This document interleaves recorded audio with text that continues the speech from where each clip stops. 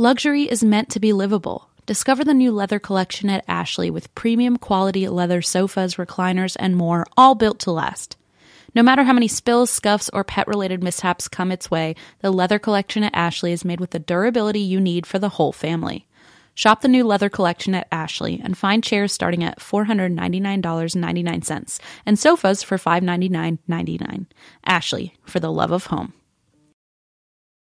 Helix mattresses have been recommended by multiple leading chiropractors and doctors of sleep medicine as a go-to solution for improving your sleep. Everybody is unique, and everyone sleeps differently. That's why Helix has several different mattress models to choose from, each designed for specific sleep positions and feel preferences. So how will you know which Helix mattress works best for you and your body? You can take the Helix Sleep Quiz and find your perfect mattress in under 2 minutes. And your personalized mattress is shipped straight to your door free of charge.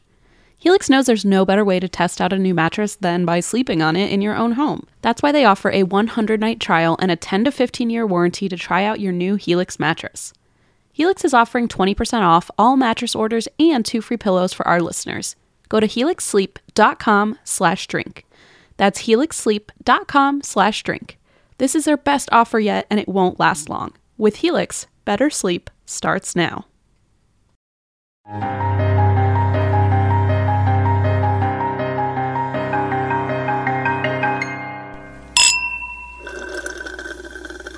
Welcome to ESPN. I'm so proud of that joke. The red zone. The red zone. Hi, Em. How are you? Hi, I'm good. Just, the exact same. Yeah? Still cockroaches in my house. Good. Still no cockroaches in your house? I mean, I've left a puddle of blood in my wig. Just blood in your house. So who knows? Okay, they could have been drawn in. Did you clean the blood off of your walls? I tried to, but then the next morning I found some more. Poor Blaze. Also, I showed you a TikTok last night that I feel like the whole world should know about, so I'll try to save that so we can post it on our Instagram later. Oh, no. But there's this TikTok of this girl showing off her boyfriend saying like, oh, well, or my boyfriend who's literally getting a PhD, a chemistry PhD at Yale, and then it cuts to the girlfriend with like a big quartz rock and like something else, like and a crystal and something. It's me again. The rain is healing energy.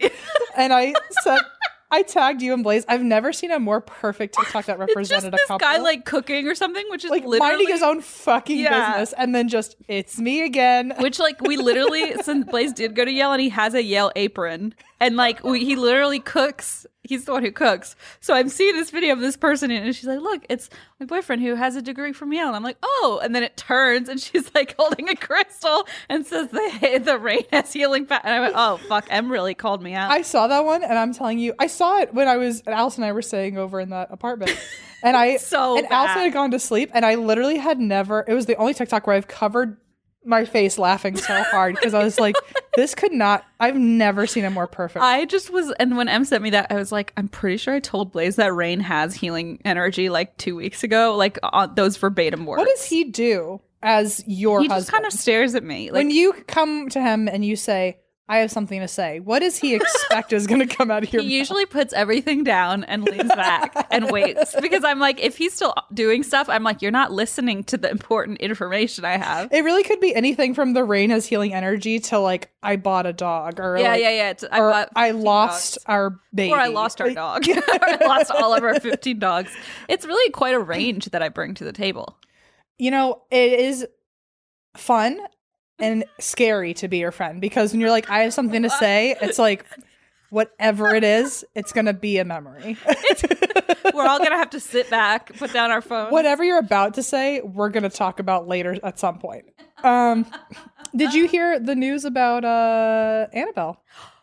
I was wondering if this was going to come up. Apparently it's a hoax. That's what I'm hearing. Well, I feel like I'm not totally surprised by that. But what happened? I don't know. So, again, all I know is from TikTok. But from what I'm understanding is that she literally at 3 a.m. one night just literally went vamoose, just vanished from... It seems like so on the nose. Yeah. For a haunted doll. I feel like fucking Zach Bagans said it. I feel like he went to Connecticut. He went to the Warren Museum. Bagans. I mean, Bagel Bites. Who doesn't have a lawyer that can sue us? I mean, this is all alleged, and if I were to throw a theory in the ringer, it would be this one. Also, a lot of our theories are very alleged because they're all wrong, probably. Well, I've also said this many times. A lot of Instagram lives, people say, like, where's the number one haunted place you would love to go? And I always say I would want to go to the Warren Museum. Yeah. It just looks like it's just like condensed, like concentrated haunting stories and stuff. And that's where Annabelle is, in the Warren Museum. Or was. And apparently she's on TikTok now because a lot of people have a lot to say about it. They're pretty funny. But so I personally think, and I've said it openly before, I will be shocked if anything other than Zach Bagans buying that museum is involved. Happens. Right. Like, he's bound to. A lot of people tweeted at us last time when you said that, and we're like, oh, that would never happen, because remember, like, you said something about, oh, maybe she'll end up with, or maybe it wasn't Annabelle, I forget which doll. You said, like, we'll end up with Zach Bagans, and then all these people tweeted, like, no, that won't happen because XYZ, and they're really against. I know PTD. Zach already has PTD. Right. And Zach, HTD. He's friends with the guy who is the caretaker. Does he have STD? Oh, my God. I'm sorry. Oh, my God. I'm sorry. HTD. You were talking about Harold, you silly goose. You were talking the doll. about Robert. About Susan the doll.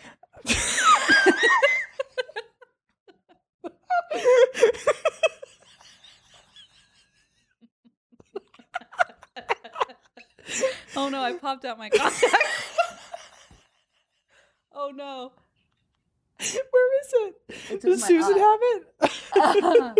Oh no, I've been haunted. What did I do? Didn't I tell you? Oh, there it is. Catch it. Okay, well now I can see out of one eye, so that's good. Didn't I tell you at one point I had a dream about personified STDs? Yes, you did. You said, Leah gonorrhea. Leah gonorrhea.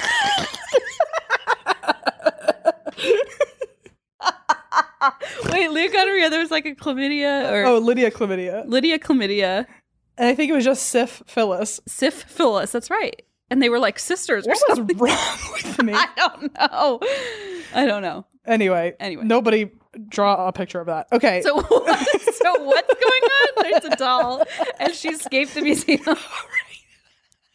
I don't know what happened, but she like cursed my contact out of my eye, and so now I can't see. So things are going really well. That's the first side effect of STD possession. Yeah, Susan. Susan, leave me alone. I'm sorry. I'm sweating. That was funny. I apologize to Susan. It feels very fitting that Juniper is currently sitting on my lap because we all want our cats to be healthy and happy, because when they're happy, we're happy. But because we're not mind readers, we don't always know when they're unwell. And in my experience, cats are not the most, open when it comes to sharing their woes. And there goes Junie. Literally jumped right off me. So helping us keep tabs on our cat's health is just one reason you should use Pretty Litter. Pretty Litter's ultra-absorbent crystals trap odor instantly. No more cat bathroom smell, thank God. Pretty Litter's super light crystal base also minimizes mess and dust. Plus, the crystals last up to a month, which means less scooping and fewer trips to the garbage can for Blaze, because that's his job. Here's the coolest thing about Pretty Litter. It changes colors to help monitor early signs of potential illness in our cats, including urinary tract infections and kidney issues, and Pretty Litter ships free right to your door in a small, lightweight bag. Pretty Litter has changed the game. The litter box is right near Leona's room, and so it is very delightful to not have that litter smell all the time when she's taking a nap. Plus, we can rest easy knowing that Juniper and his little kidneys are healthy. Pretty Litter helps keep tabs on my cat's health and keeps odors down. You and your cat are going to love Pretty Litter as much as we do. Go to prettylitter.com/ATWWD and use code ATWWD to save 20% on your first order. That's prettylitter.com/ATWWD, code ATWWD to save 20%. prettylitter.com/ATWWD, code ATWWD. Terms and conditions apply. See site for details. This episode is brought to you by Progressive, where drivers who save by switching save nearly $750 on average. Plus, auto customers qualify for an average of 7 discounts. Quote now at Progressive.com to see if you could save. Progressive Casualty Insurance Company and Affiliates. National average 12-month savings of $744 by new customers surveyed who saved with Progressive between June 2022 and May 2023. Potential savings will vary. Discounts not available in all states and situations. I don't know anymore, anyway, man. Doll. So HTD Harold has who we love and will never say anything negative about. Not one. Not one. So he I don't think his owner / caretaker, apparently the person who Gets along. is with Harold, they prefer the term caretaker. So I don't think Harold's caretaker is interested in offering him to anybody. I think that's what people were tweeting, maybe. Robert the Doll, I'm shocked by. I guess there's a whole museum or something, right? Oh yeah, about he's like him? has his own place and a tour. Like I literally So went on a Zach doesn't- tour in Key West, and it was like the Robert the Doll tour. So I don't. Yeah, think, maybe they make too much money where like Zach doesn't like stand a chance. But I feel like anything Zach could grab, he probably would try like, at, his right? empire. It's like Alexander the Great. He just wants to like take over the whole empire. He's like, maybe I can't own Harold, but he is going to be a guest star on our show. yeah. I'm sure he's done one with RTD, right? Oh, that's what happened. That's how I tweeted at Zach. Okay, hold on. Never mind. That was the day when I went on the Robert the Doll tour. That was the day that Zach blocked me on Twitter. Right. Anyway, long story. But sorry. Okay. So I've always thought at some point, especially since the Warrens have passed, I always assumed Zach would eventually at least try to buy their museum, and if not their museum, at the very least Annabelle. Right.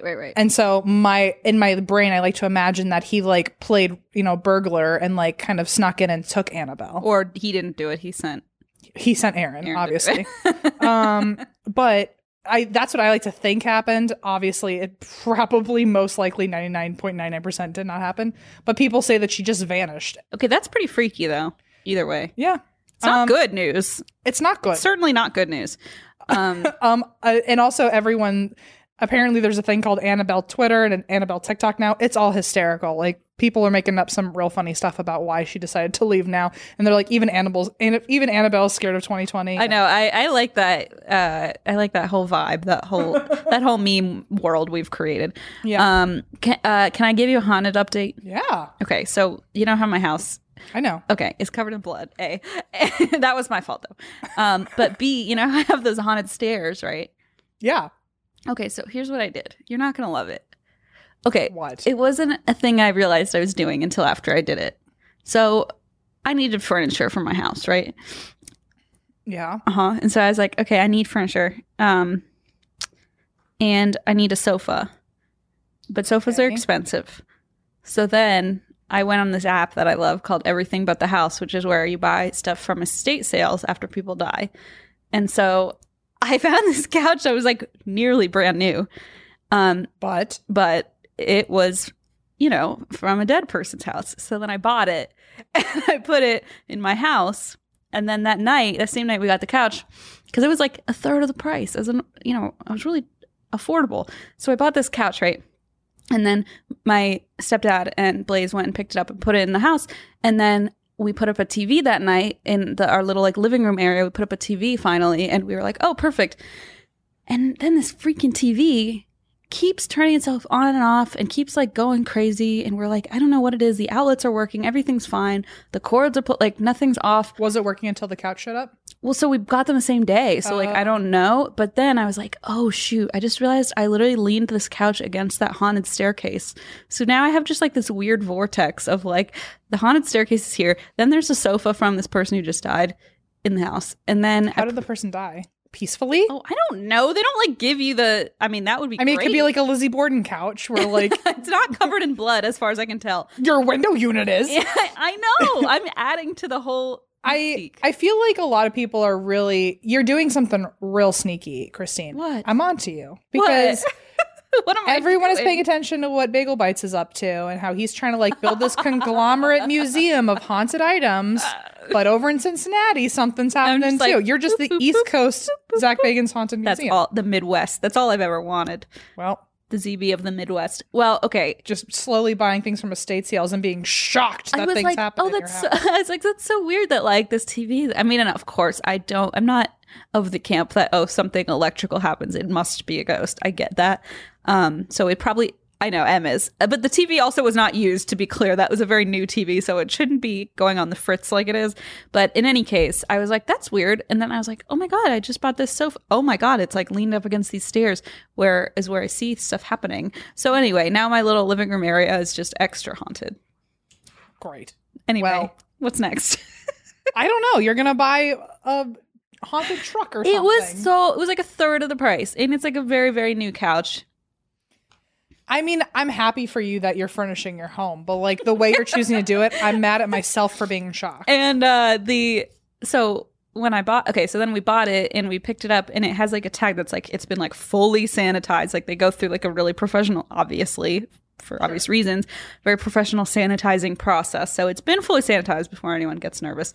It was used because couches are expensive, folks. I don't know if you know this, but wow. Couches are expensive. They are. And like, holy shit, I didn't know that. And then that's one of like the price of everything is definitely one of like the top tier things you really learn to respect your parents on once you become an adult yourself. It's very true. You're like, now I get why you didn't want shoes on the couch. Yes, I like, was a piece of shit. The number growing of up. shit I spilled, or the number of things I spilled all over my parents' couch, and I'm like, why would they sound mad at me? And I'm like, oh my god, if my cat even like puts one claw out, I'm like, no. Well, my mom did tell me when I was getting this apartment, she was like, well, this is probably one of the last places you have before like you have your own family. So what I would suggest is like get all the nice shit now because like don't even think about in your 30s getting nice furniture. Like just appreciate what's going on. And then in your 30s, just kind of like play it low, play it safe. Just allow them to trash the things that looked nice at one point because at least you embrace that they once looked nice. They once were nice. Yeah. So that's the thing with this couch I was like, well, it's used. I feel less bad if like the dog lays on, or not that he was going to lay on no matter what I bought, but like not that I feel less bad if I bought like a $2,000 couch and Juniper was like scratching, I'd probably freak out just because it's so expensive. But yeah, so it made sense at the time. And then it didn't occur to me until later when I was sitting on it like, oh, weird. This was just in a dead person's house. Anyway. But then again, I'm like, a lot of people die all the time. And it's not like, I'm sure there are a lot of things. Didn't someone die in your last house? Or did I make that up? I don't think so.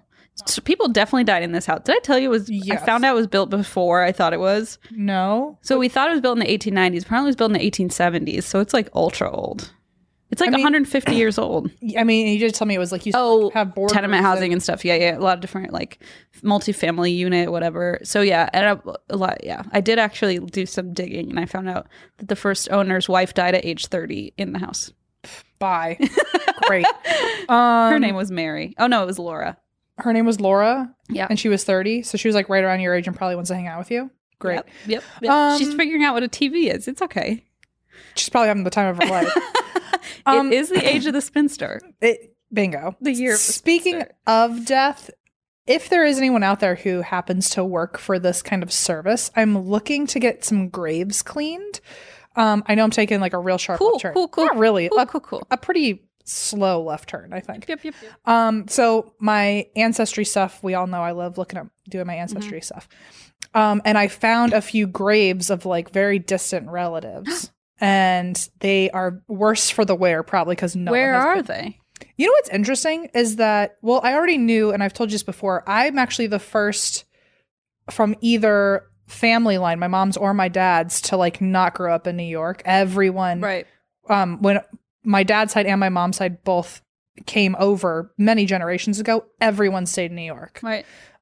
So I guess it's really not that shocking, but every one of my ancestors that has died and been buried in in this country are all within like 2 or 3 cemeteries in New York. That's weird. So next time we go to New York, I plan on doing like a cemetery tour and seeing all my ancestors. Aww. But I was looking at a couple of them and they looked like trash, and I was like, I feel like I will not abide by this. I was like, I'm too bougie for this. Not my ancestors. You're like, look at my article. I was like, look how far we've come, family line. I'm gonna clean your.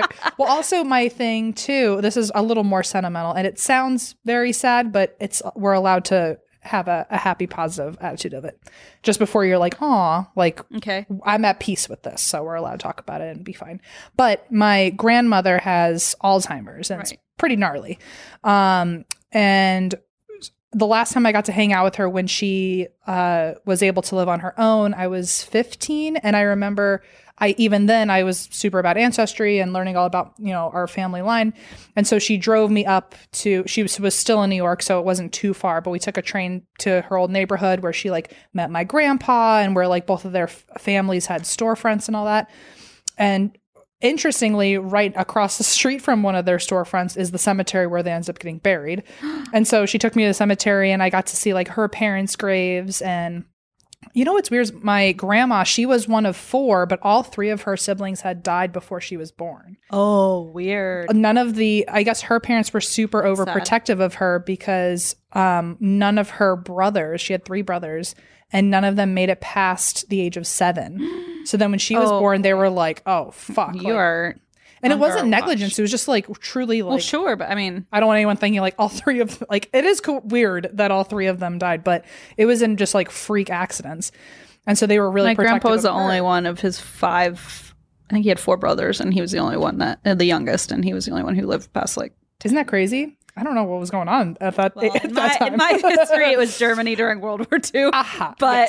Yes. Ours was just like weird Americana things. Right, but I mean, even back then, there was like...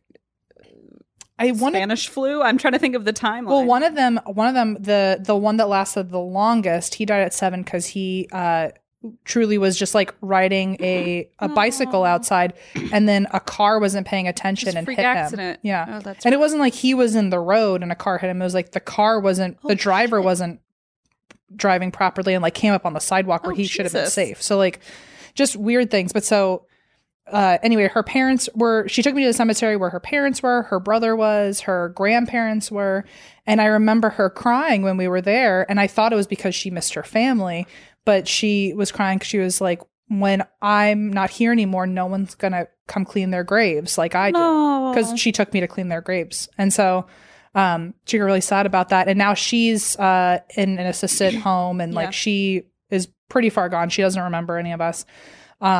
But I feel like I should like carry that on. So anyway, this is a very long-winded way of saying I know exactly where those graves are, and I know how important it was for them to stay looking sharp, and they probably haven't been touched in like 10 years now. Yeah. So if anyone knows what the pricing of that looks like, because I'm sure that's like kind of an expensive thing, so I don't know what the maintenance seems like looks a very niche. I'm sure it's like I wonder if it's a year-round cleaning that they do, or like you can just pay like a one-time restoration fee or something. Yeah.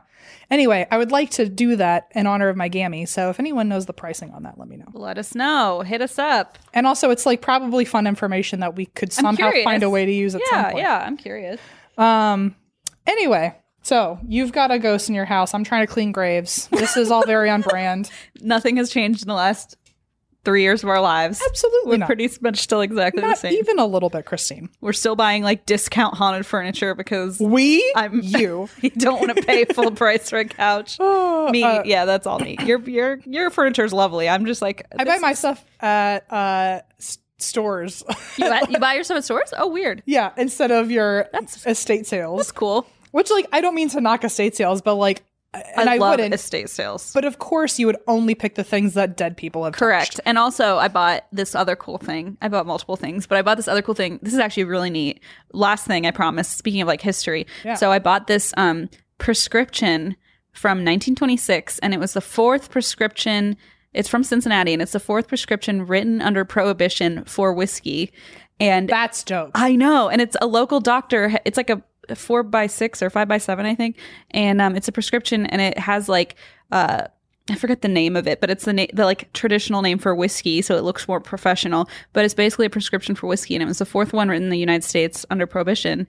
And it was written by a Cincinnati doctor who then like later became pretty famous for like working with like the Bengals and stuff. But wow, it's really cool, and it like says the address of like the guy who lived in Cincinnati and like needed whiskey, I guess. And on you should go to that house and then bring your flask of whiskey, be like here, and take a picture and pour it out on the porch. Full circle, full circle. And then on the top, there's like it's like really ornate, and on the top it has like these flowers. And then I read kind of the history of this paperwork, and they're poppy flowers because like opium, and you know, and so back then you could literally get prescriptions for opium. Yeah. Cocaine, booze. And so anyway, I just thought that was really cool. So I bought that as well. Super fun. From an estate sale. So. Okay, you're changing my opinion. We should go to an estate sale together. I would love that. But I decide what we purchase because fine. You're going to show me a bunch of things and be like, I don't want to tell you the story to this. You take the EMF and just like wave it over stuff and tell me if it's safe. We'll just bring all of our ghosts from all of our many homes over the years and have them give us the nod of approval. We'll just drop them off on the sofa and say, stay here. Okay, so my story is interesting because I have known about it for a while, but I felt like I needed to give everyone a break because my main squeeze is in this story, Mr. Harry Price. Yay! I had a feeling. And so I wanted to give everyone a little time because Harry Price, I think, was the only story I've covered where I did 3 full episodes. It was like a multi-parter. And they were long as shit, too. Like, every one of those episodes were very lengthy. So I wanted to let everyone take a breather, but he's back. We always knew he wasn't gone for good. It's not just a trilogy. We've got a 4th here. He doesn't make too much of an appearance. I wouldn't necessarily call this I wouldn't say this is like Harry Price Part 4. Like, I would consider the other. He's just like tangentially part of it. This is he just seems like to insert himself in a lot of these topics. I respect him for that. Yeah. It's pretty familiar. I don't know why. But I will say this is a case that he is, I don't know if I would say he's super well known. He's super well known for it, but in this case, it's well known that he kind of wrote about it in his books of like, he was aware of the case, but he just wasn't as invested as like Jeff the Talking Mongoose or Rosalie. Right. Like, he wasn't the only person involved, I guess. Okay. So this is the story of the Ghost Girl of Romania, or what she's probably best known for, her name, is Eleonora Zugun. Oh.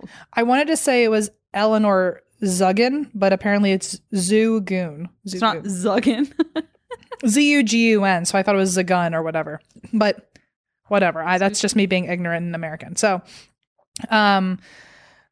it's Eleonora in some of the sources, and in other sources it was Eleanor, and I had read most of my notes as Eleanor, so that's how I'm going to pronounce it. Sure. A lot of people, though, say that apparently in Romanian text, I see, which are the sources I cannot read. Really? She was known as Eleonora. So Eleanor, I'm just going to make her a little American girl, apparently. Ellie was born May 24th, 1913 in Talpa, Romania. May 24th, is that? Gemini. That's on the cusp, right? I think, isn't 21st? Yes, Gemini. Sorry, it always mixes me up with I know it's somewhere in the 20s. Yes, okay, so she's a Gemini. Woohoo. So she is described as, quote, let me know if this sounds familiar.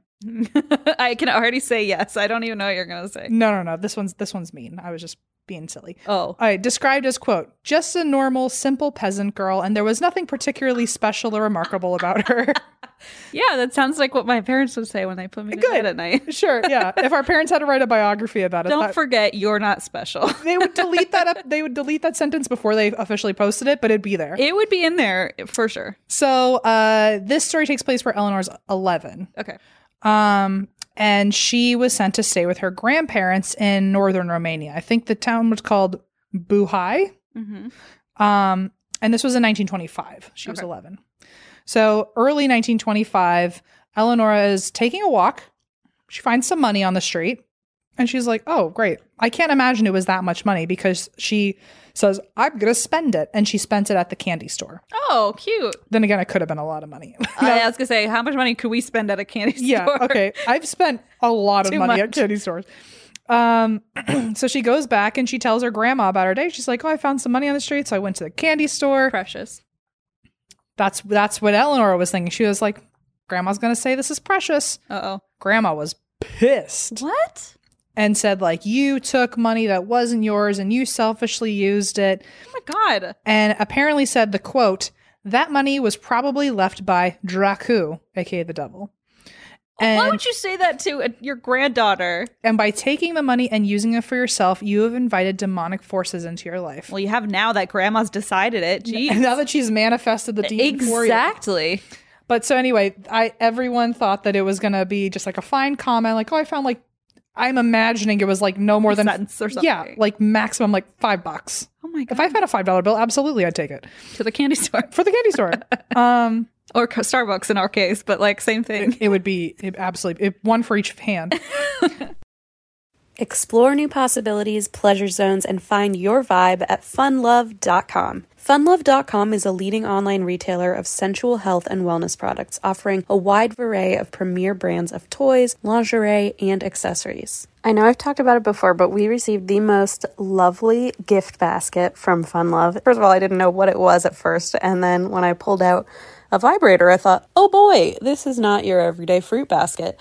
There was everything, I'm telling you, from sexy perfumes to toys to vibrators to lube. I mean, I gotta say, it's like a one-stop shop, okay? If you go to funlove.com and you're looking for maybe a romantic evening, either with a loved one or with yourself, they've got what you're looking for, I can promise you. So what are you waiting for? Explore, discover, indulge, and make love fun by visiting funlove.com.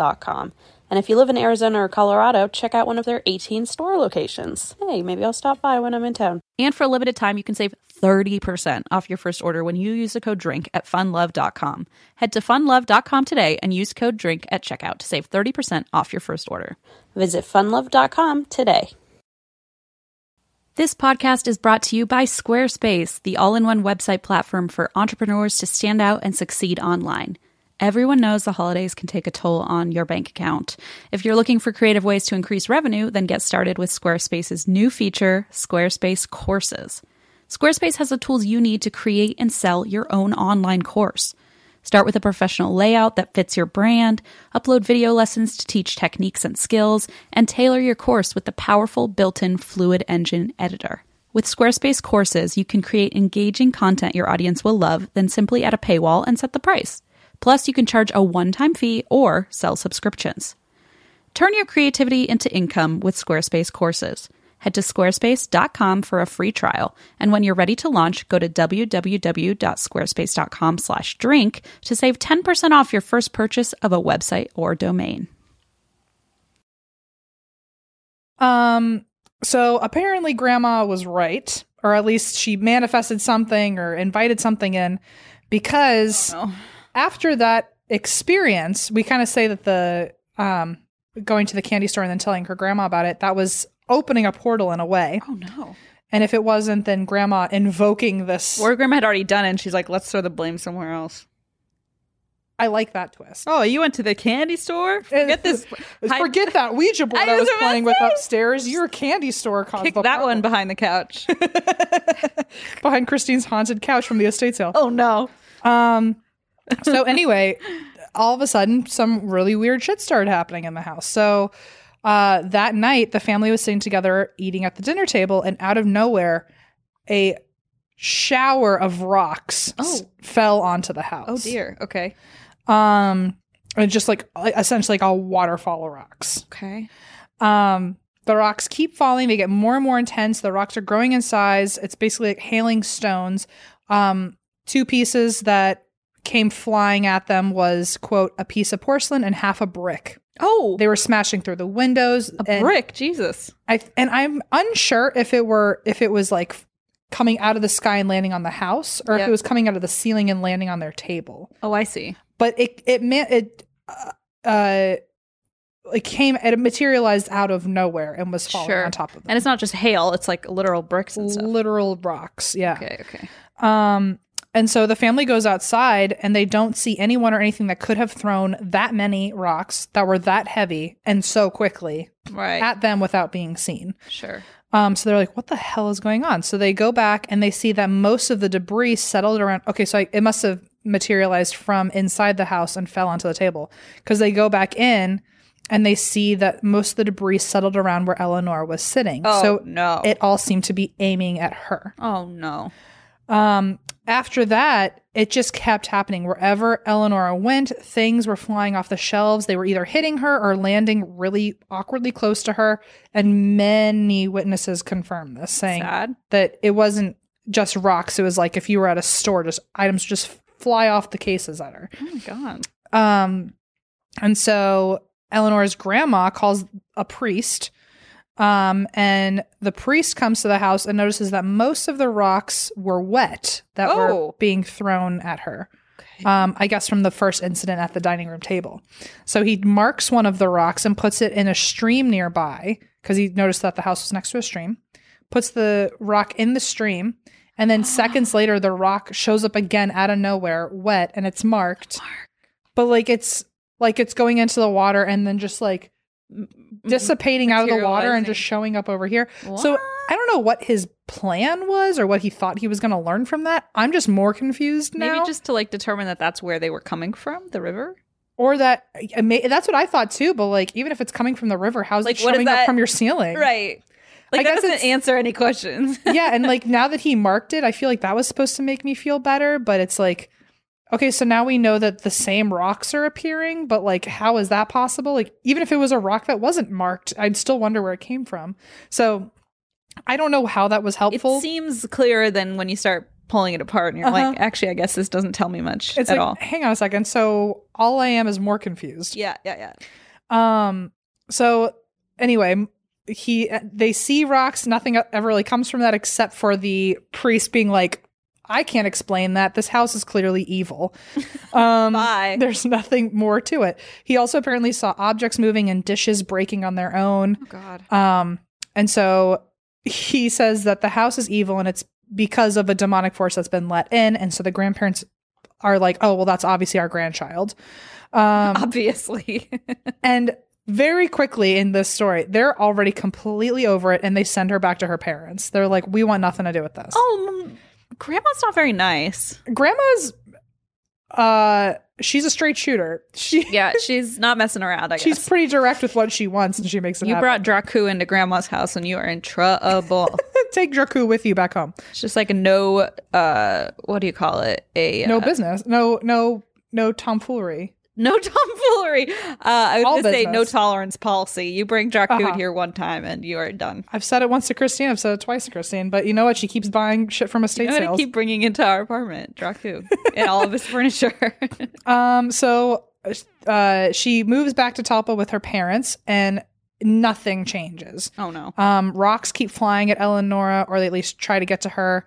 They're flying into the house. They're breaking windows. The parents are probably pissed about their windows. Yeah. Objects are flying off the shelves in public at her, including a plate that accidentally hit another person when it was trying to hit her. Oh, no. The furniture would shake. And this was all only when Eleonora was around. So a lot of people thought, okay, well, this has to be following her. Sure. Because when she's not around, there's nothing. If I were her parents, I'd be like, go have a play date over there. Yeah. Let me sweep up all the crap you caused. You stay in there. Then come home. And let me just take the windows out of the house, actually. No windows. Doesn't make sense. And also like knives and I think there's just flying around Very the house. frightening, especially if they're hitting other people too. Yeah. Yeah. So at one point, this is my favorite sentence of the whole thing. At one point, even potatoes were flying around. Okay, well that's a little more appealing to me. They fly Get it? right into my mouth. Appealing. Okay. They Sorry. you nailed it. Thanks. No, you nailed Thanks. it. They quote materialized from under the bed. God, they're like fucking lemon. Wait a second. Wait a minute. Why were they Very under the bed? appealing. Shut up, Christy. Hey, how are you peeling today? Wow, really bringing it back. Sometimes I ask Blaze all the time. Sometimes I ask him all the time. And all the time, I never ask. Sometimes I ask Blaze all the time, how are you peeling? And he doesn't find And it then amusing. he shows you the divorce papers. It's the funniest thing to me. How are you peeling? And nobody thinks it's that funny, but I think it's like it like makes me cry laugh whenever I say it. So let's change the subject really quickly, please. Before your tears are all over with Yeah. your one contact in your eye. It's true. I can't see. Did you take your contact out? No, it fell out. I don't have a contact in my eyeball. I can't see half of my. I half of remember your those face. days. It's really inconvenient. Yeah, it really it's sucks. hot. I just should have brought more, but You knew this would happen. here we are. So at one point, the potatoes, quote, materialized from under the bed and flew across the room to hit Eleanor's father in the shoulders, which, like, a hard potato hitting you in the back, It's gotta hurt. that's a rock. Someone chucked that at you. Yeah. He's not peeling okay. You know what? You know what they say? Rocks or potatoes are the rocks of the starch family. That is what they say at Christine's house. That's what I say. Always, never. While Blaze is literally trying to like do work. That's what I say. Yes. Yeah. I say, hello, it's me again. The rain has healing energy and Hello, rocks it's are me the again. The potatoes are the rocks of the earth. starch. But isn't it true? Okay. You can keep talking now. Help. Okay, so Eleanor also started waking up with scratches, bites, puncture. Oh, we talked wounds, about that one. ASMR. No. abrasions, pretty much all the bad stuff. She was waking up with all of them all over her body, and a lot of them were in places where she could reach, but there were also in places where she couldn't reach herself. So Jeez. a lot of people say maybe she was doing it, but then you have to explain like where else they were on her body. Yeah. Let's see. So now her dad and apparently 14 other people in town brought her to a priest. Even the town's like, fix this. So they take her to a priest named Macarescu. Macaroni. Sorry. Macaroni does save me. It takes me out of a lot of bad situations. Macaroni is a spiritual experience. So maybe that's the priest I need to be looking for this whole time. Father Mac. Big Mac. So sorry. I'm going to be quiet now. So apparently, I'm not, but like, when she went to go see Father Macaroni, this is in not Harry Potter's book. This is in the Chamber of Secrets. This is the dumbest show. Why does anybody listen to this? Okay, so the Goblet of Fire, it says. Yeah. Okay, Harry Price's book called Poltergeist Over England. So he wrote this in 1945, and I think this is more. It's interesting because the Rosalie seance, he wrote that after having a firsthand experience, and he in the same day that he had the experience, he like went to a pub and wrote all this shit down. Like he couldn't not talk about it. Right. This sounds more like he's narrating something that happened before he got there. So it's more storytelling. Historical telling. Mm-hmm. So, but he also heard it directly. So it sounds really personal, but I don't think he was actually involved yet. I think he's just reporting what other people said. So when they took her to see Macaroni. Yeah. Harry Price's book says, soon after Eleonora had entered his room, an iron vessel suddenly burst into many pieces. This is a long quote, by the way. This is like a little paragraph. Immediately afterwards, a vessel which had been on the hearth also burst. The splinters were thrown into the court. Scarcely had the people recovered from the shock when both inner windows broke and one of the splinters fell into the room. The outside windows remained intact, and during the events, the old priest, his son, and a school teacher were all present. Oh. All startled, they ran out of the room, and the teacher, looking through the window alone, saw a big chest, like a trunk. A trunk. I was thinking like a barrel, a a big chest. Oh, like a. When I first read it, it was like 2 a.m, and I was like, a big chest? Why was he looking at that? Okay. Anyway, geez, keep your eyes up here, my friend. Said Father Macaroni. So, okay, yeah. So he saw a big chest, and it stood against the wall, but it started moving backwards and forwards by itself, as well as from side to side of its own volition. Only one young man had remained in the room, and when he saw the chest moving, a plank hidden in a corner sprang upon the young man and injured him. Oh. Then all again entered the room, and one of them proposed going on a pilgrimage to St. Johannes at the convent of Sukzava. Sure. So they're saying, like, let's go to a convent, let's take her there. Like, we don't know what we're doing. Just drop her off somewhere else. Us 14 strangers in town don't know what we're doing. We're getting smacked in the face with wooden planks, and there's like somebody's big chest is outside the window. It's STD. This is unholy. It's Susan. So at the name, and this continuing, at the name of the saint being pronounced, because they said Saint Johannes. Mm-hmm. At the name of the saint being pronounced, a stone was thrown against a picture of him that hung on the wall. Picture of Saint Johannes? Yeah. Oh no. Destroyed the picture and remained lodged in the wall. Oh no. Only the teacher was sufficiently courageous to remain in the room after that. Oh shit. He sat opposite a bench, of which was a can of water. Suddenly, this can of water was levitated 18 inches and came down on the other end of the bench without spilling a single drop of water. It's like, look what I can do. Yeah. I guess. So basically, like, all of this is happening, and there's many witnesses coming to Harry Price later and being like, this happened, and we don't know what's going on. That's frightening, especially when listen, being raised Catholic, they do instill quite some fear in you, especially when you're like, we said the name of a saint, and the devil threw a rock at his photo. Like, that is some creepy Catholic shit. And Harry Price, he was one of those healthy skeptics. So I don't know if you remember from earlier episodes, but he was open-minded, but also like prepared to debunk whatever he could. Right. And so at this point, I'm pretty sure he was like, okay, well, this wasn't done in a lab. There weren't really any proper experiments or observations. So like, who knows? So going into it, which I'll mention later, going into this story, he did come with doubts because he heard stuff like that. And he was like, okay, well, like surely there were wires or something. Yes. The water just like moving. It seems very like basic like someone stuff. Must have, when you're looking over here, someone else threw the rock. And Yeah. So From here, they said, like, oh, let's send her to a convent. So they took her to a convent where numerous exorcisms were performed on her, and things got worse. The exorcisms didn't work. She started snarling, growling. She herself started levitating. Uh-oh. And the exorcisms, because they weren't working, I guess the convent was like, it's not our fault. She's just insane. So, that's nice. Yep. And apparently, I wish I knew more about this, but I tried looking into it and I couldn't find anything.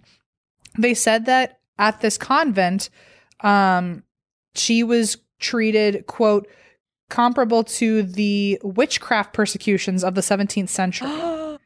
Because, like, they didn't know what else to do. They were just, like, treating her like she was a witch. A witch, apparently. They put her in the water and, like, if she floats, they were ducking or whatever. Yeah. Yeah.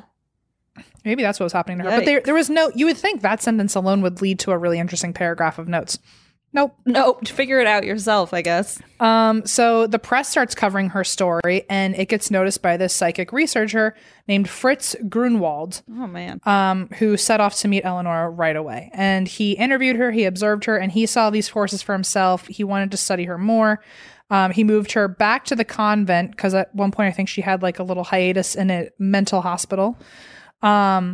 He moved her back to the convent, and he witnessed, quote, moving or levitating objects, other objects that seem to materialize out of nowhere, mysterious knocks or bangs, matches that seem to light by themselves, and even physical attacks which seem to indicate unseen hands pushing or slapping her. Oh my.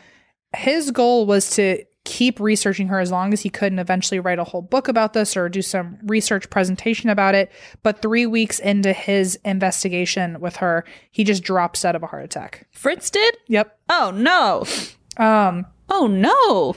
And her parents are like, well, we don't know what to do. And so they send her back to the, quote, asylum. Girl, she's like, I just wanted a Snickers bar, and now look what's happened. Like, this is what happens when you eat candy, kids. When the devil buys you some devil's lettuce, some candy. The devil's lettuce, that's weed. Well, listen, just let me have this. I don't speak English. You know that. I know that. So they sent her back to the asylum. So, like, her grandparents don't want her parents don't want her, the convent doesn't want her, priests don't want her. This is very sad. So she goes to this mental hospital where they're treating her like a witch. Oh, cool. And so Grunwald, who, like, absolutely believed everything that was going on, drops dead. Great. One of his friends, who happened to be a very rich countess in Vienna, named Zoe Wasilko-Surecki. Jesus. We're going to call her Zoe. Big Z. Big Mac and Big Z coming in hot for the screen adaptation of the story that I'm inventing in my head. It's going to have something to do with, I don't know. Oh, yeah. It's not you, it's not me, it's Houdini. Yes. I don't even remember. It'll be a song in there somehow. It's Zoe, not you, it's not me, it's Houdini. It's Big Z. She's a rich countess from Vienna, and she was one of Grunwald's friends. And apparently she was also really interested in this research. And so she reached out to Eleanor and said, I'll take you out of this mental institution if you let me continue Grunwald's work. Oh. And so she's like, I'm just stuck in this awful place of like, I'm either here or I have to be like studied outside of here by a rich countess. Then again, if a countess came to me and said, like, I'll take care of everything. That's true. I'd be like, all right, let's go. So this is now almost a whole year later. This is 1926. So at this point now, Zoe paid Eleanor's parents so that she could have she could be like her guardian, took Eleanor to Vienna, and she stayed at the countess's place.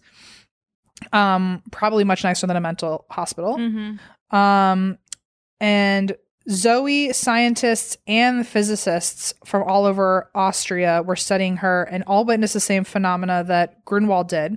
Originally, the Countess had some doubts, but her original belief in taking Eleanor out of her home or out of where she had already been and taking her all the way to Vienna was that because she thought that to take a poltergeist or a demon or some sort of force that's manipulating you, to take them far away kind of detaches them proximity wise to where they feel comfortable, and therefore maybe they lessens their powers. That was her thought. Okay, that's interesting. Nope. Oh, apparently wrong.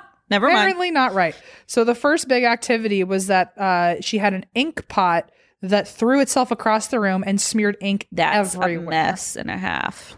What a mess. What a mess. She then locked all the ink away because remember she still had her doubts that maybe Eleanor was doing She's like this. hurling this across the room. Exactly. So she was like, I'm going to lock away all the ink so that can't happen again.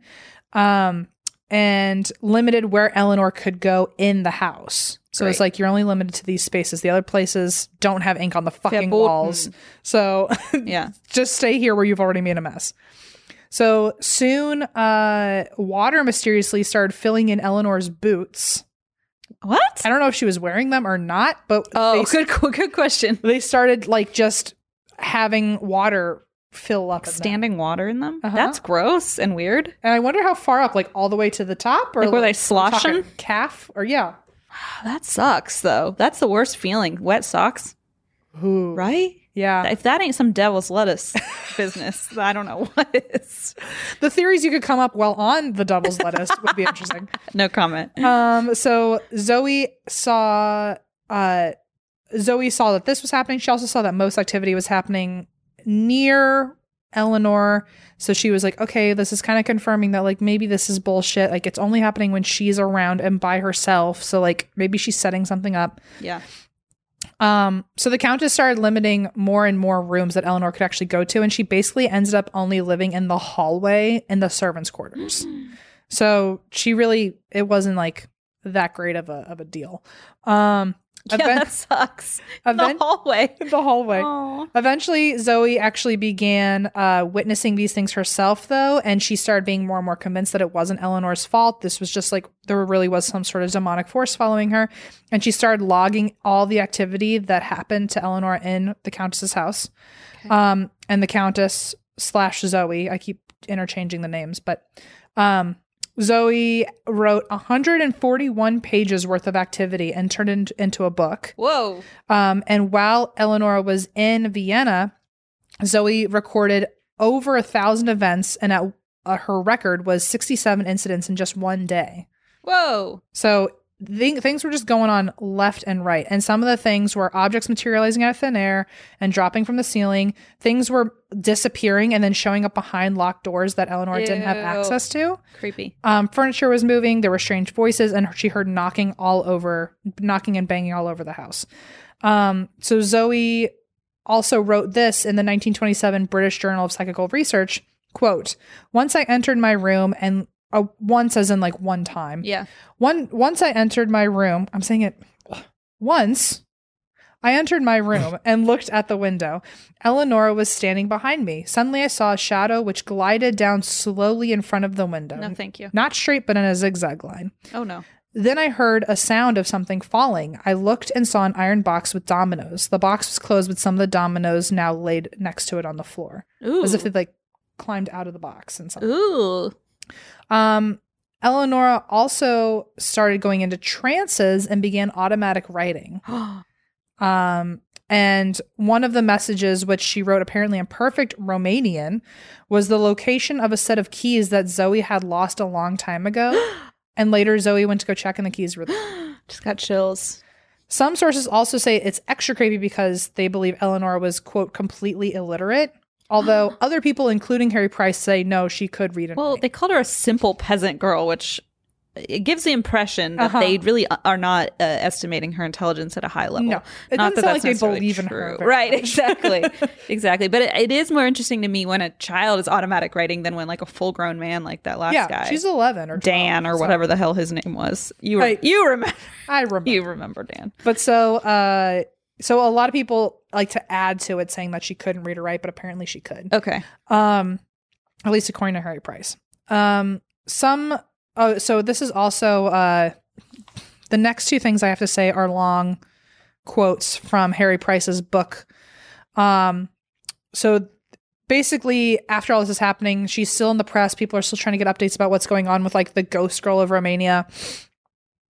And through the press, Grunwald, before he died, also had written a report about her. Okay. For the press to be like, I'm the one on site. This is what's happening. Right. And Harry Price read that report, and that's how he found out about Eleanor. I see. So he was kind of interested, but then his friend, who actually was a professor at Vienna University, said like, no, like she's over here now, and like I'm hearing about stuff, like you have to check out this girl. Wow. So Harry Price goes to Vienna And this was what he wrote about their first meeting. Okay.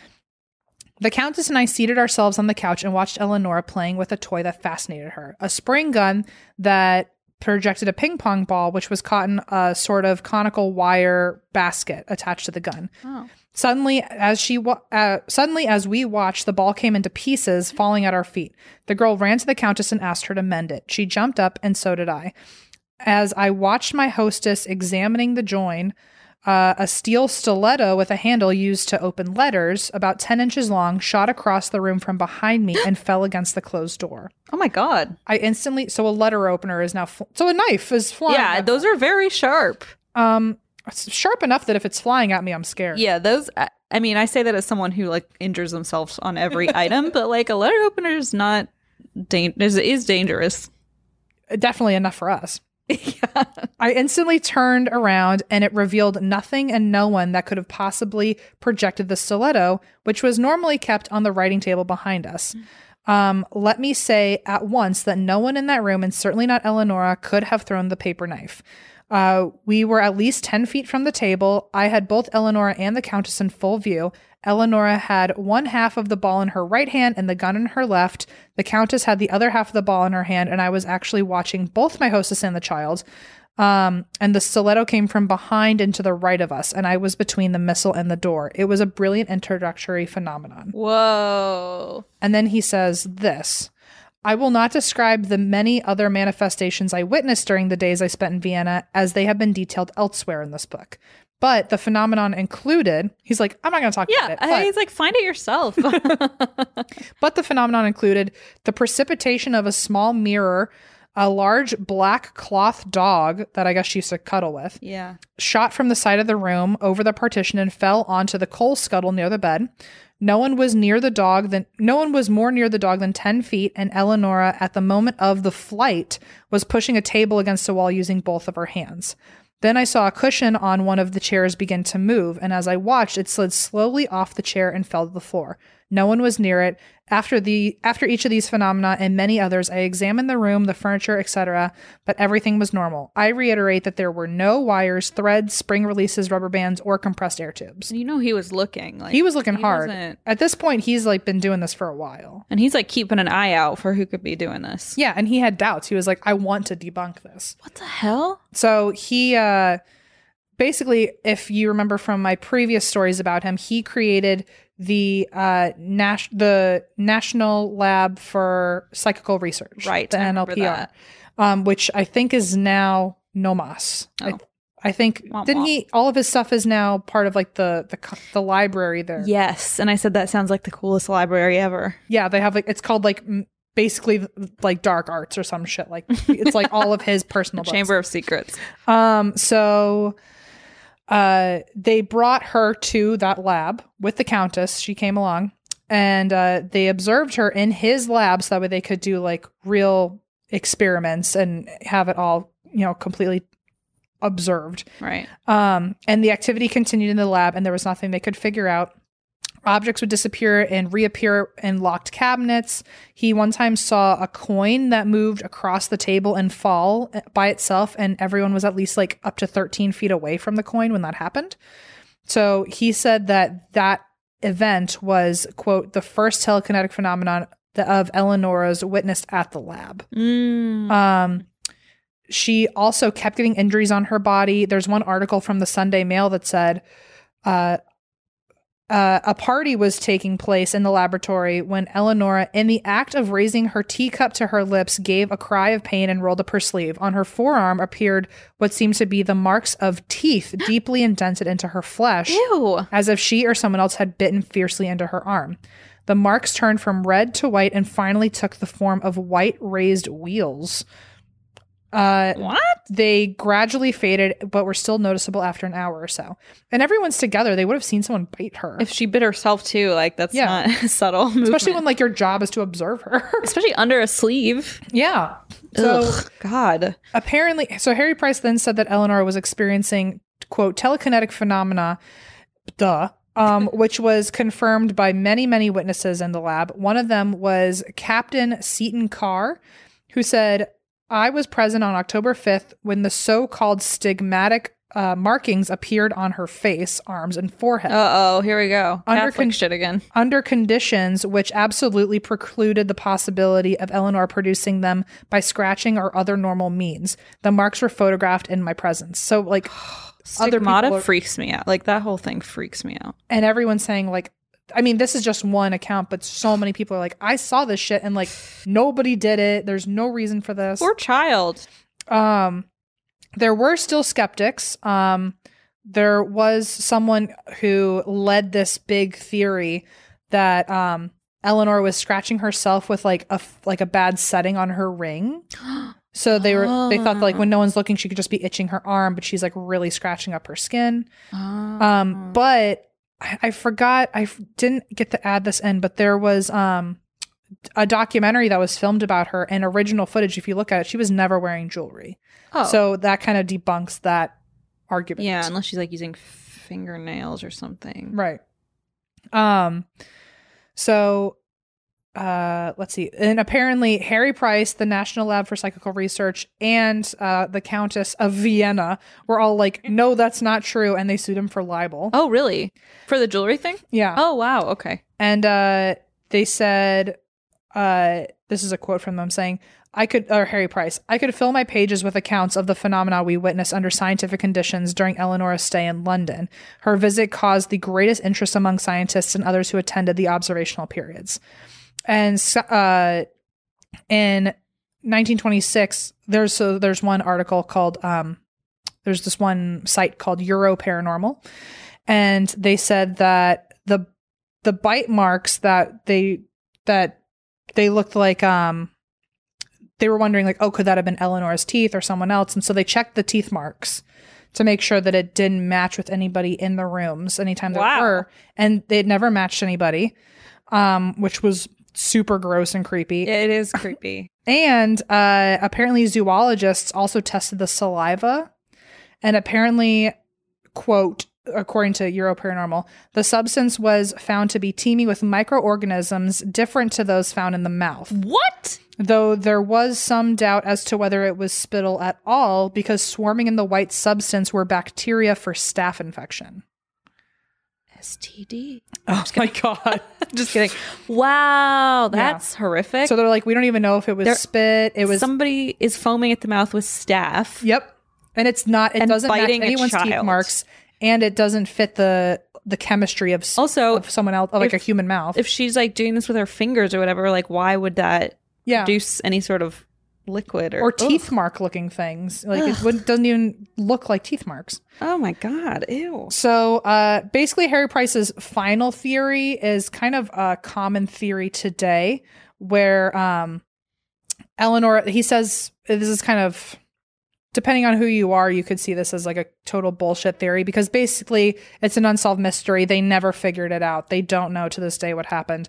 But the way psychologically that Harry Price explained it was that basically she was prepubescent and going into puberty, and that's usually the time when spirits are most drawn, like to kids, because they're impressionable and vulnerable and have a lot of anxiety and stress and hormones. Their chemistry is already totally fully out of whack, that they're kind of just easy prey for dark spirits. Right.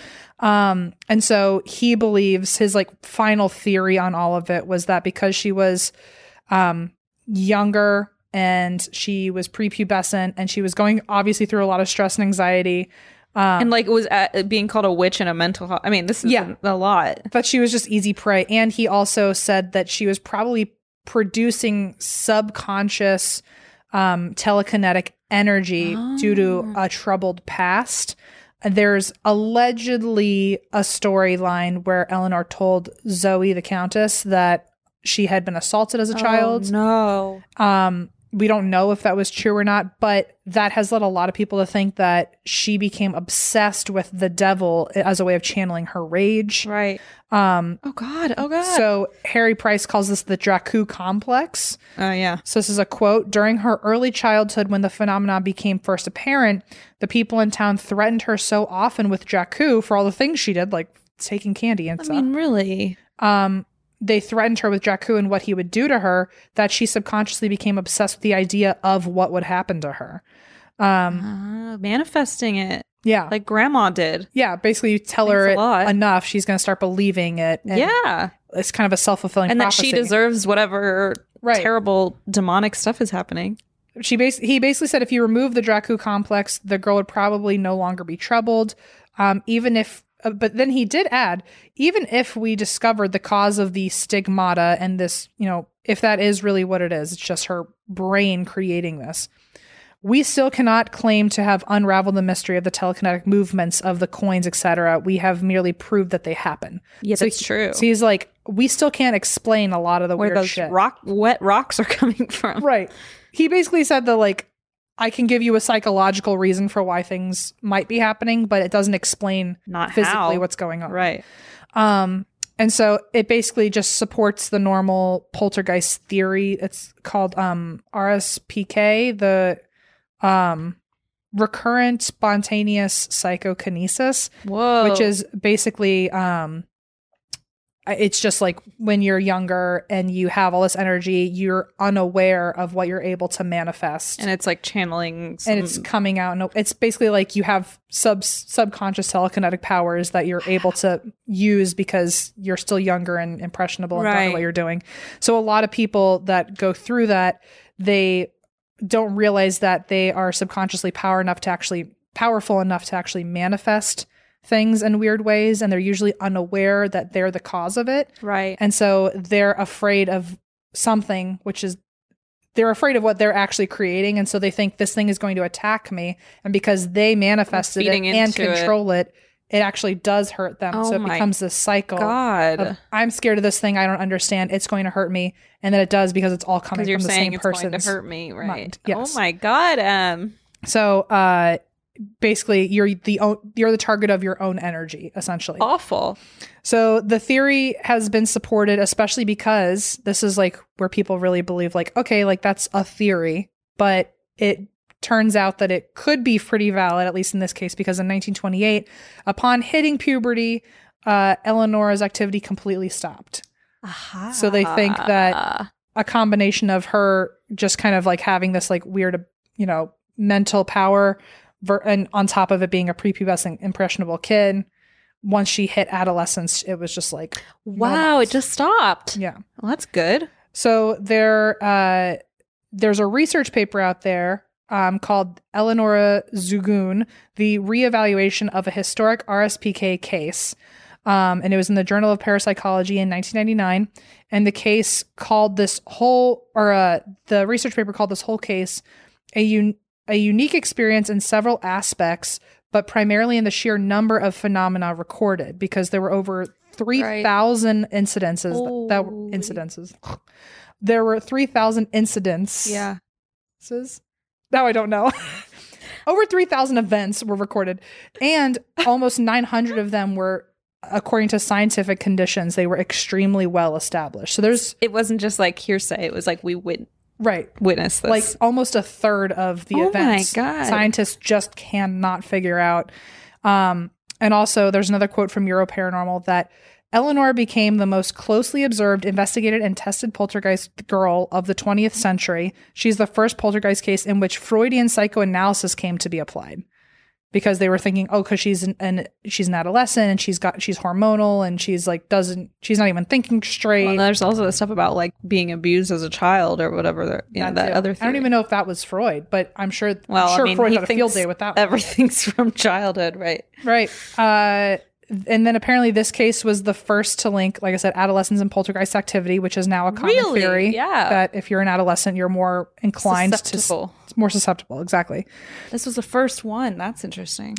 So what ended up happening to her is she studied hairdressing, moved back to Romania, got married, and she died in 1998.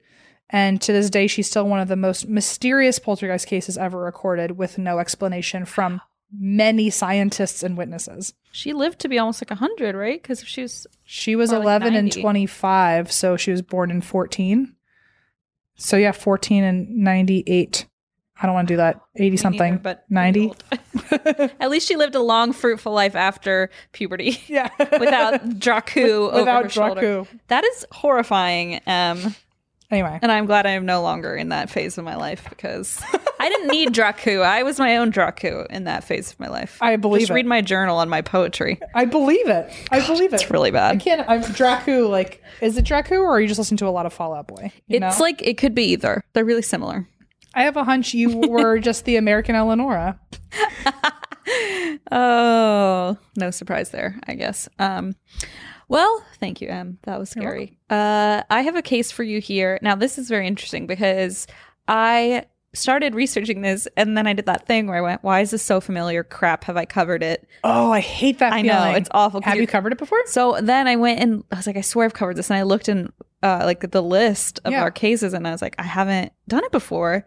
And then I realized I had covered it in Milwaukee at our live show. But so then I was like, well, shit, I still want to cover it because I don't think we've ever these are released. live show notes? Yeah, they were. I redid them for like, You enhanced them. You zhuzhed them up. I zhuzhed them up. Yep. Because they were shorter when we did a live show. But so, and I like re-listened to a bunch of old podcasts and stuff that covered this. What were we doing in Milwaukee? Eating cheese curds. That was me. You're not a cheese person. But I was eating cheese and drinking beer. Was that Wine and Crime? Did they come to that show? Minneapolis. Minneapolis, right. I know it's an M. Minnesota. Sorry. I just wanted a chance to talk about the Haunted Bears again. That's all. The Haunted Bears were that trip. This was right before the Webbies, yeah. So last May. And you know what? So one of the episodes I listened to was My Favorite Murder covered this live in Milwaukee also. Oh, really? And I remember when I did it. I don't know if they did it before or after me, probably right around the same time because it was near the end of their tour. So I feel bad for anyone who came to both shows, heard it twice, and now you're hearing it a third time. But I just love this case, and I don't think you're going to remember it because there was a lot that I didn't even remember. Okay. And had to research. So I'm excited to just tell you all over again. I certainly don't remember a single thing. We barely remember what happened yesterday, let alone what happened in Milwaukee. Exactly. So I thought it was also Minneapolis. So. Yeah. Milwaukee was great, and Madison. I loved Wisconsin. Anyway, okay. This is the story of Lori Bembenek. Do you know it? Probably not. Okay, good. So I just went, I remember it. Not at all. Yeah, you went, You did the very knowing nod. I just wanted you to feel included or thanks. Heard. I wanted you to feel heard. I do feel heard. So this took place May 28th, 1981.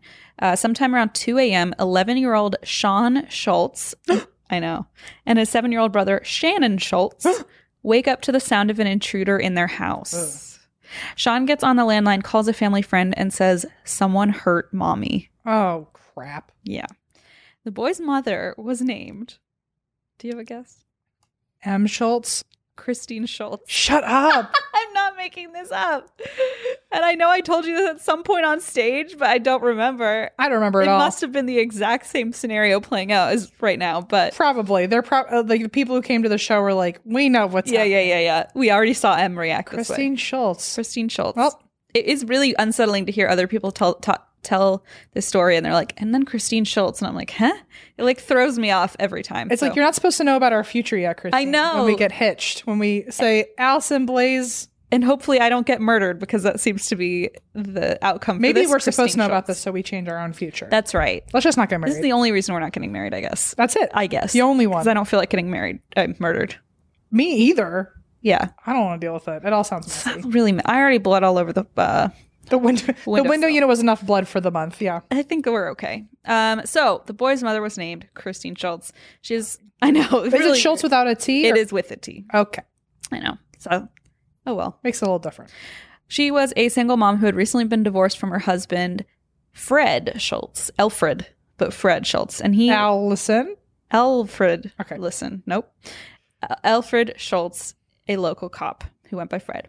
So as fucked up luck would have it, the cop who happened to be on duty and is called first to the scene is none other than Fred himself. Ooh. To the scene of his ex-wife's murder, and his children are there. I always thought there was like a rule where maybe I'm thinking of hospitals where like you're not allowed to perform on your own family. I think that's a hospital. Okay. I don't know if that was a cop thing where like I mean, I think if it's your address, you don't get to go or something. Maybe if they had known, I don't know if it was intentional, but he just happened to be on duty. So I don't know. I mean, you're right. You'd think that wouldn't be necessarily protocol, right? To invite. But then again, if I were a cop and I heard my address, I'm not going to sit around and not your sons are there, your kids are there. Exactly. So he went to the scene.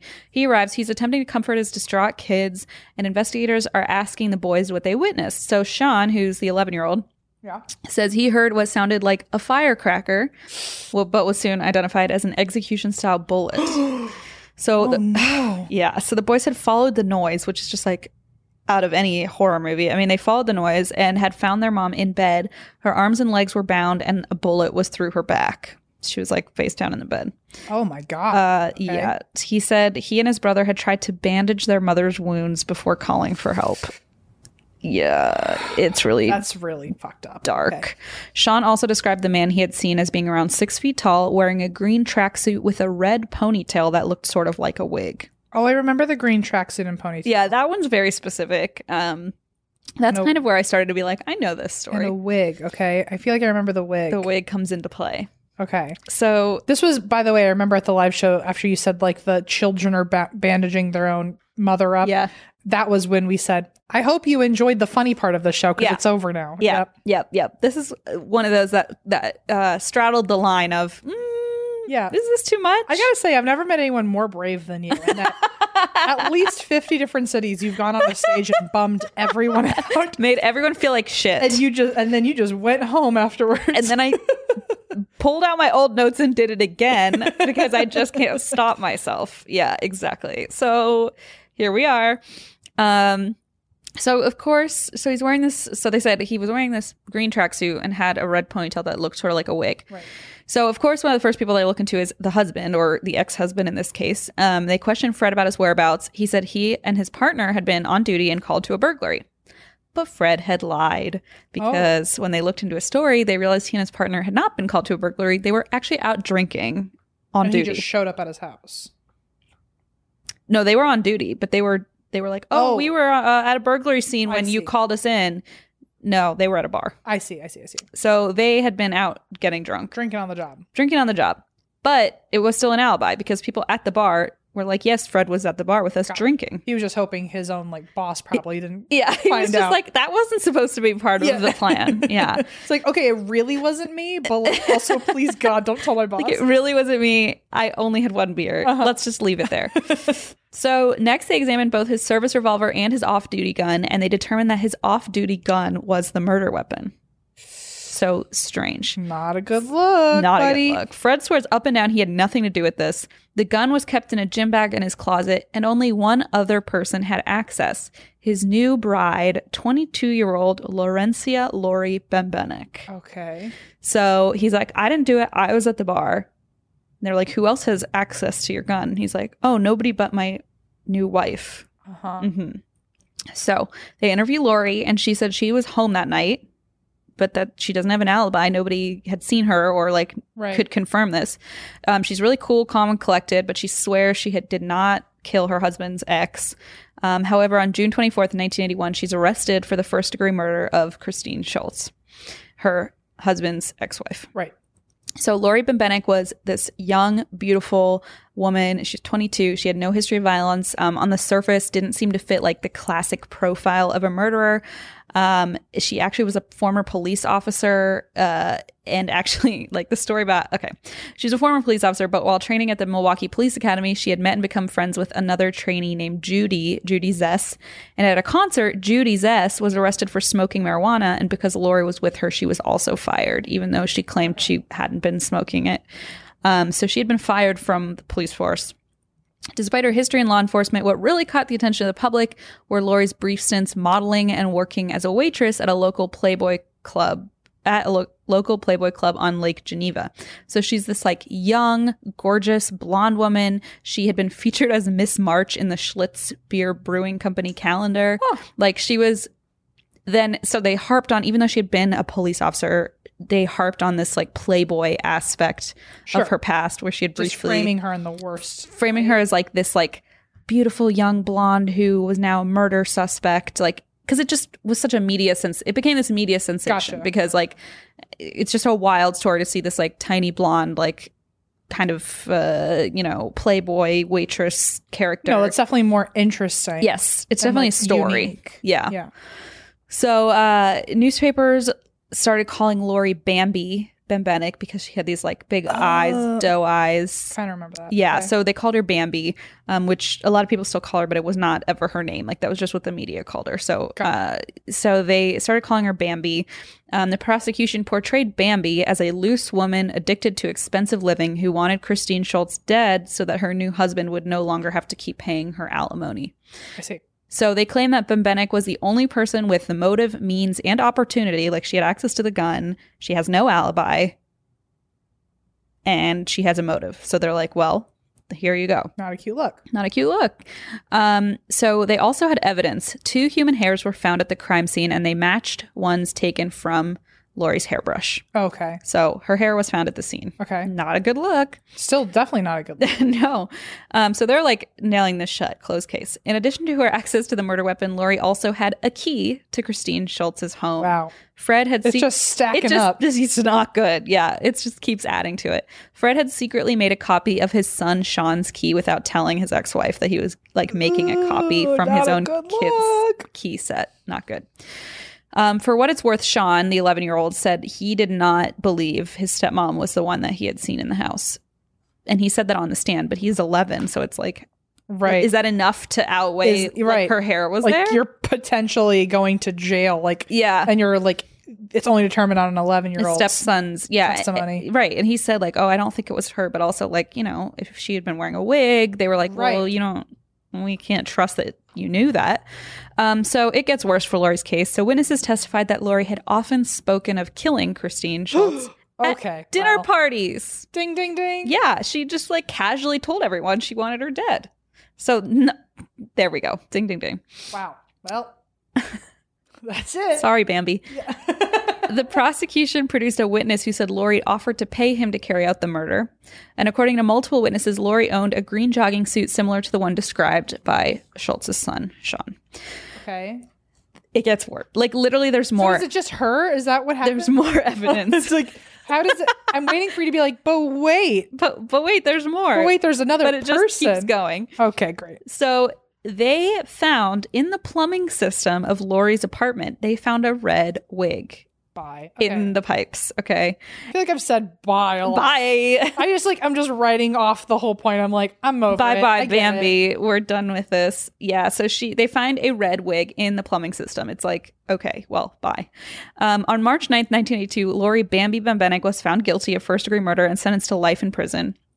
So this seems like an open and shut case, as we just said, but there is a twist. That's what I thought was going to happen. I know, because like, it's too short. I was like, there's no way. This story could have been done in 5 minutes. What are you talking about? No, it keeps going. So although Fred had initially stood by his wife's side, championing her as innocent, he later changed his mind and publicly stated, as soon as she was in jail, that he believed Lori was, quote, guilty as sin. Oh. So he just turned on her. What? Uh-huh. And meanwhile, while she's in jail, Fred wrote Lori a letter in prison saying he had moved to Florida and moved in with a 19-year-old. A spinster. A spinster. And was now ending their marriage. Yikes. And actually, according to my favorite murder episode, he wrote her a letter that said goodbye and good luck. Oh, shit. The first night she got to jail. Also, I'd be scared, like, if I thought that my current girlfriend had killed my ex-wife. Yeah. And that I would not be so bold as to be like, also I'm breaking up with you. Like, I'd be like, I'd let the situation also, like, die down a little bit. Right. I guess he waited till she was in jail to be and like, he was in a you. different state. And he moved to Florida, right? Also, I wouldn't tell her. I would be like moving to like Kentucky and tell her I moved to Hawaii. Yeah, and, like, exactly. That's a good point. You know what I mean? Yeah, that's a good point. But he just felt really confident. He was really bold. He was very bold. And he basically wrote her a letter that said goodbye and good luck. And then moved to Florida with a 19-year-old and said, fuck you, basically. Okay. So after her imprisonment, so while she's in jail, she starts to kind of put the pieces together and realizes she thinks she's been framed by Fred for his ex-wife's murder. Huh. So she's starting to think, like, somebody framed me because I thought my husband this whole time was, like, championing for me, whatever. And then the second I'm in jail, he's like, nope, she's guilty. Bye. and like pieces Yeah, out. it seems like, he looked like he was on my side until all of a sudden he was in the clear. He got what he wanted, and now he, that he was in the clear, right? Exactly. So she's like, something's off. Somebody is planting something. I got framed for this, is what she starts to believe. So she filed 3 unsuccessful appeals of her conviction, citing police errors and handling of key evidence, and the fact that one of the prosecution's witnesses, Judy Zess, the one who she had used to work with, had recanted her testimony, stating that she had made the testimony under duress. So she had made a testimony saying, I heard her say she wanted Christine dead. Okay. And then after Lori went to jail, she said, I'm recanting my testimony. I was pressured into saying that, and it wasn't true. Oh, okay. So now Lori's writing these appeals and saying, like, listen, this one witness is literally recanting her testimony. Yeah. Like, we need to reassess this case.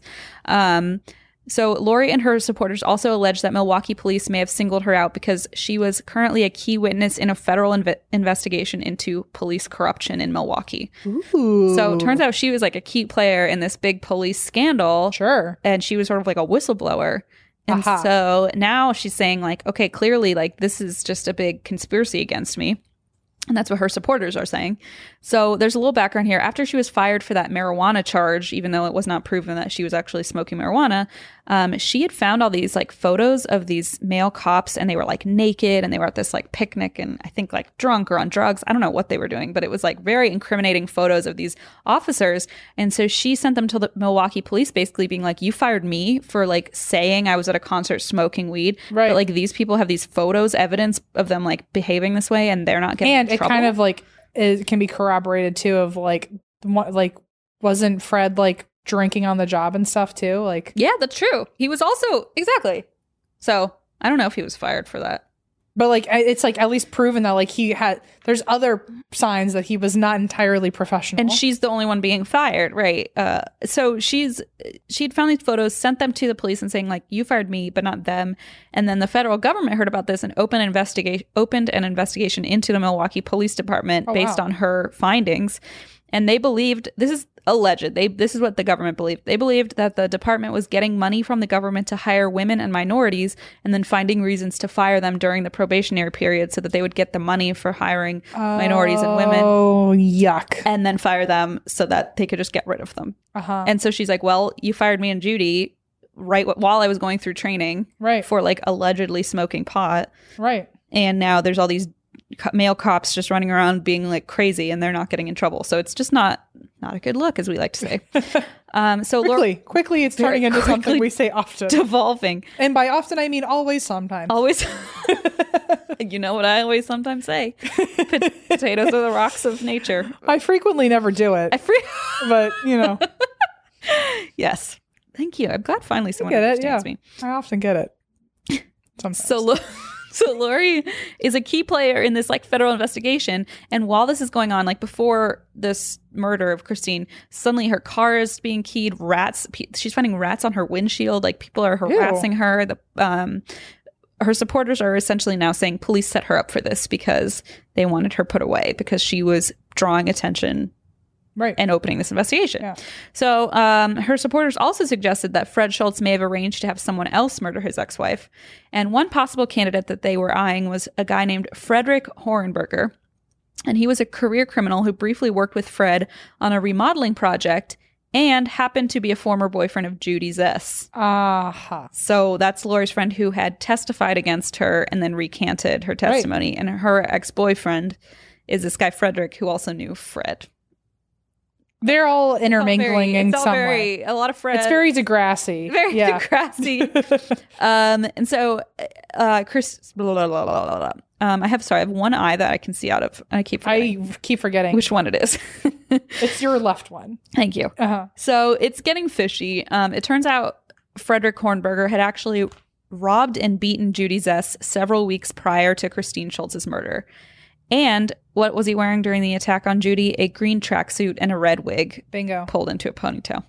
Bingo. So he went to jail for that attack, and a number of witnesses say he boasted to other inmates that he had been the one to kill Christine. And like people have been known to like say things and brag about things that aren't true, but it didn't help. What's more, the evidence itself, which seemed so solid during the trial, started to raise some doubts as well. So remember how they found that hair at the scene that matched Lori's? Yes. Well, a hair analyst from a crime lab in Madison named Diane Hansen refuted the claim, saying she had absolutely no idea who decided these were similar hairs because they were different colors. Oh, blonde. The hairs found were brown, and Lori is blonde. And she's like, she said, I do not like to suggest that evidence was altered in any way, but I can find no logical explanation for what amounted to the apparent appearance of blonde hair in an envelope that contained no such hair at the time it was sealed by me. So she was like, I don't know what happened. I'm not saying you screwed with evidence, but you screwed with the evidence. And I'm not saying, I'm just saying. I'm just saying it sometimes. Yeah. Never, though. Oh, yeah. Yeah. I would never always say that. Exactly what but I was sometimes often say it. That's exactly what I was thinking. I'm glad you get it. God, it's like not even funny anymore, but I can't stop doing it. It's really like weirdly mind-bending. So remember the wig they found in Lori's plumbing? That was also very damning evidence, right? So there was a wig in the plumbing. It turns out that the plumbing system in Lori's apartment was shared by the neighboring apartment. Okay. And the woman who lived there said it was the strangest thing. This woman had knocked on my door around the time of the murder and asked to use my bathroom. So I let her use the bathroom. And after she used it, the plumbing was like totally destroyed. Ew. And who was the stranger at the door? It was Judy Zess. I see. So essentially, Judy Zess had gone to Lori's neighbor's house and flushed this wig down the toilet to get it in the plumbing, which is like very involved. Yeah. A lot of thinking went into it. A lot of planning. That's not an accident. Yeah. And the wig was found in Lori's plumbing, just like they wanted, you know? Wow. And so Judy had basically been put up to this task of going to the neighbor saying, can I use your bathroom? And flushing a red wig down the toilet. I didn't even know you could flush a wig down a toilet. It seems like you can't, clearly. I mean, proven. Please don't, because it doesn't end well. So even more shocking was that a fresh look at the case revealed that 6 of the 8 swabs taken at the scene had semen on them, but that evidence had been completely suppressed during the original trial. And if that's not, so she is not producing the semen, right? Purportedly, you'd think so, at least, right? And so even though there was semen found at the scene, they just like shoved that under the rug and said, no, it was Lori. Okay. Like discounting where the semen would have come from. Right? Sure. So if that's not enough, a team of 4 experts compared the size and shape of the muzzle imprint to the alleged murder weapon, the one in the duffel bag, and they said it was irrefutably impossible for Fred's off-duty gun to have been the murder weapon. Okay. So this essentially dismantles the entire case. Which is so weird because for a long time, everything was so stacked up against her, and now it's all... Now none of it is true. It really was a perfect plan. They really had it. Until someone until Judy recanted and said, I take it back. And then all of a sudden it unraveled. Right. Especially if Judy says, I was the one who flushed it down the toilet. Yeah. It's next door, you know. Full blown admitting. Whoops. So this is just all very crazy. So alas, she's appealing this case saying like, clearly this is all not true. Her appeals were rejected over and over again. So even though she's appealing and saying, look at this, like clearly this evidence was mishandled, her appeals are being rejected. But she did the best she could. She made the most of her time in prison. She earned her bachelor's degree in prison. She helped found the prisoner's newspaper. Oh. So she's like, living her life, even though she's clearly very frustrated she can't get out. She also had been framed, clearly. She also met and became engaged to her cellmate's brother, a factory worker named Dominic Giuliotto. Huh. Then on July 15th, 1990, the unthinkable happened. What? Lori escaped from prison. Oh. She had climbed through a laundry room window and was picked up by Dominic, her fiance, from the outside. Huh. And they were spotted 2 days later in Wauwatosa, Wisconsin, but she and Dominic fled to Thunder Bay, Ontario in a car that said just married, even though they weren't, but they were like playing a ruse. Yeah, they drove into Canada being like, oh, we're newly married. We're just like going on a honeymoon, whatever. And they got into Canada. And Lori's escape reignited publicity surrounding this whole Bambi case. Like Bambi has escaped from jail. Like she became like a folk hero because there was a song written about her. T-shirts were sold with the slogan "Run Bambi Run." There were bumper stickers that said "Run Bambi Run." Like, why don't we have a shirt like that? No, we should. So while on the run, Lori used the name Jennifer Gazana and got a job working as a waitress and a fitness instructor. And then on October 17th, 1990, just over 3 months after her escape, Lori and Dominic were arrested after a tourist noticed that her waitress looked a lot like the woman who was just featured on America's Most Wanted. I see. Yeah. So Dominic Giuliotto was deported to the States and sentenced to a year in prison for his role in her escape. But Lori refused to go down easy. Her attorney advised her to seek refugee status in Canada. So she was like, I'm being persecuted by a conspiracy between the police department and the Wisconsin judicial system. So the Canadian government showed some sympathy for her. And before returning her, they did send her back to Wisconsin, but they made the state promise they'd conduct a judicial review of her case before just throwing her right back in jail. God damn, I love that. I know. So thank you, Canada. Though they didn't find evidence of crimes by the police, they did detail 7 major police blunders in Lori's original trial, so she won the right to a new trial at this point. Oh, nice. But rather than risk a second conviction, which obviously she's like, I'm not doing this again, sure. She pleaded no contest to second-degree murder, and because she had already served 10 years, she was released only 3 hours after the hearing. So she had already put in her 10 years of time, right, and was like, okay. So after her release, Lori had, it actually ends pretty sadly because after her release, she had a lot of legal and health problems. She was diagnosed with hepatitis C, PTSD, alcoholism. And as a way to cope with her PTSD, Lori started she revisited her childhood hobby, which was painting. Okay. So after several years, she had amassed about 30 paintings and they were put on display at a local art gallery. This is so bad. I'm not laughing because it's funny, but it's just so awful. Like, you can't make this shit up. Then the gallery immediately burned down and every single painting was destroyed. What? Like, you just can't even make up all this shit that's happening to this poor woman. It's so sad. Oh my God. She spent years like amassing these 30 paintings. She's like coping with her PTSD. They're like probably her pride and joy, the only thing that's like gotten her like through. Creation. And then she puts them up in an art gallery like proudly and it just burns to the ground. Yeah. Wow. So just awful. She won the right to have murder scene evidence tested for her DNA because she was like, I need somebody to prove this was not me. Because she still had this terrible rap that like she had done it and escaped from jail and somehow. But like, she's like, no, I want someone to test this DNA and prove it's not me. But even that took a weird twist. So I don't know if you remember this. This is one of the only things I remembered, actually. In 2002, guess who decided to agree to conduct and pay for this testing of the DNA evidence? Do you have a guess or do you want me to tell you? I don't want to pressure you.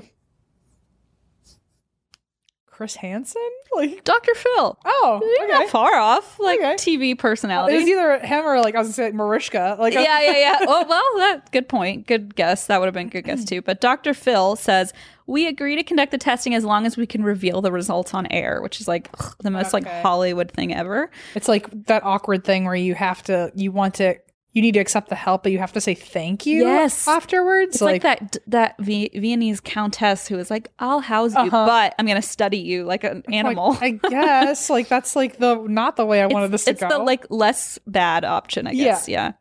So the show's producers, now this just gets sad again.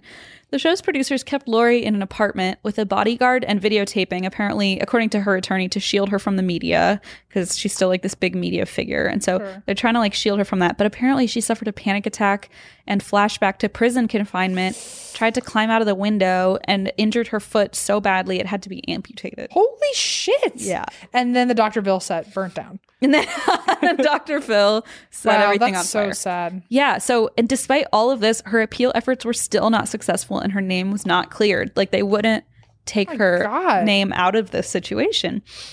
And like, clearly her asshole Fred ex, who's now with like a teenager, had put her up to, or had like said all this I don't blame her for, not that I would anyway, but like all that trauma is like so wildly valid. Imagine. It's like, and being in jail for that long, wow. Whether you're guilty or not, but then like not even being guilty after all that. Oh my gosh. So on November 20th, 2010, Lori died in a hospice facility in Portland from liver and kidney failure, and she was only 52 years old. Oh no. I know. There was, at the time of when I did the notes originally, there was like this really recent update, which was like last spring. Wisconsin's new governor, said he will once again consider granting pardons because his predecessor hadn't issued a single pardon during his 8 years in office. Ooh. So the new governor, said he was considering granting pardons, and Lori's attorney announced that she hoped the new governor would finally grant Lori a posthumous pardon to clear her name even after death. And I did look into that. No update yet, so hasn't happened, but I guess there's been a lot of other things going on in the last year. Sure. So hopefully that still happens. Even though it's after death, I would like to think at least she maybe would be able to rest a little easier knowing that her name was finally ghost can be like, cleared. Fucking finally. Jesus. So this is me saying, sorry, Bambi. You didn't deserve all that. You do not. No. Anyway, that's the story of Run, Bambi, Run. Bambi's had enough. Bambi's had enough. Leave her alone. Wow. So that's that. I didn't remember that story at all. Isn't that wild? That's still bananas. Yeah. Wow. When you tell me in another year, I'll be just as shocked. What if we just kept doing that? I mean... No. We should have a spin-off show where we just tell stories that we already have, but the other person has to fill in the blanks like Mad Libs. Like where I said Dr. Phil. And whoever's more right wins Chris the prize. We could like vote. Yeah. I actually kind of like that. We do a Mad Libs. Yeah. A Mad Libs. Yeah. We're going Mad Libs. Yeah. But yeah. Anyway, so that's that. Thank you for listening. Well, to our podcast. I'm ready for some cheesecake, Christine. Me too. Let's go get some cheesecake. All right. For those of you who would like more information about any of this, you can go to that'swhywedrink.com. You can also follow us on our socials, ATWD Podcast. Oh, sign up for our newsletter. We've got a newsletter. You can submit your own personal listener stories to andthat'swhywedrink@gmail.com. Right. Or actually, you could do it at andthat'swhywedrink.com. Oh, yeah, there's a submission form there. Probably easier. Everything's on the website. Just find it on the internet, folks. Yeah. We put it there somewhere. It's a mess, but you can find it. Always never. Always never. And that's why we drink.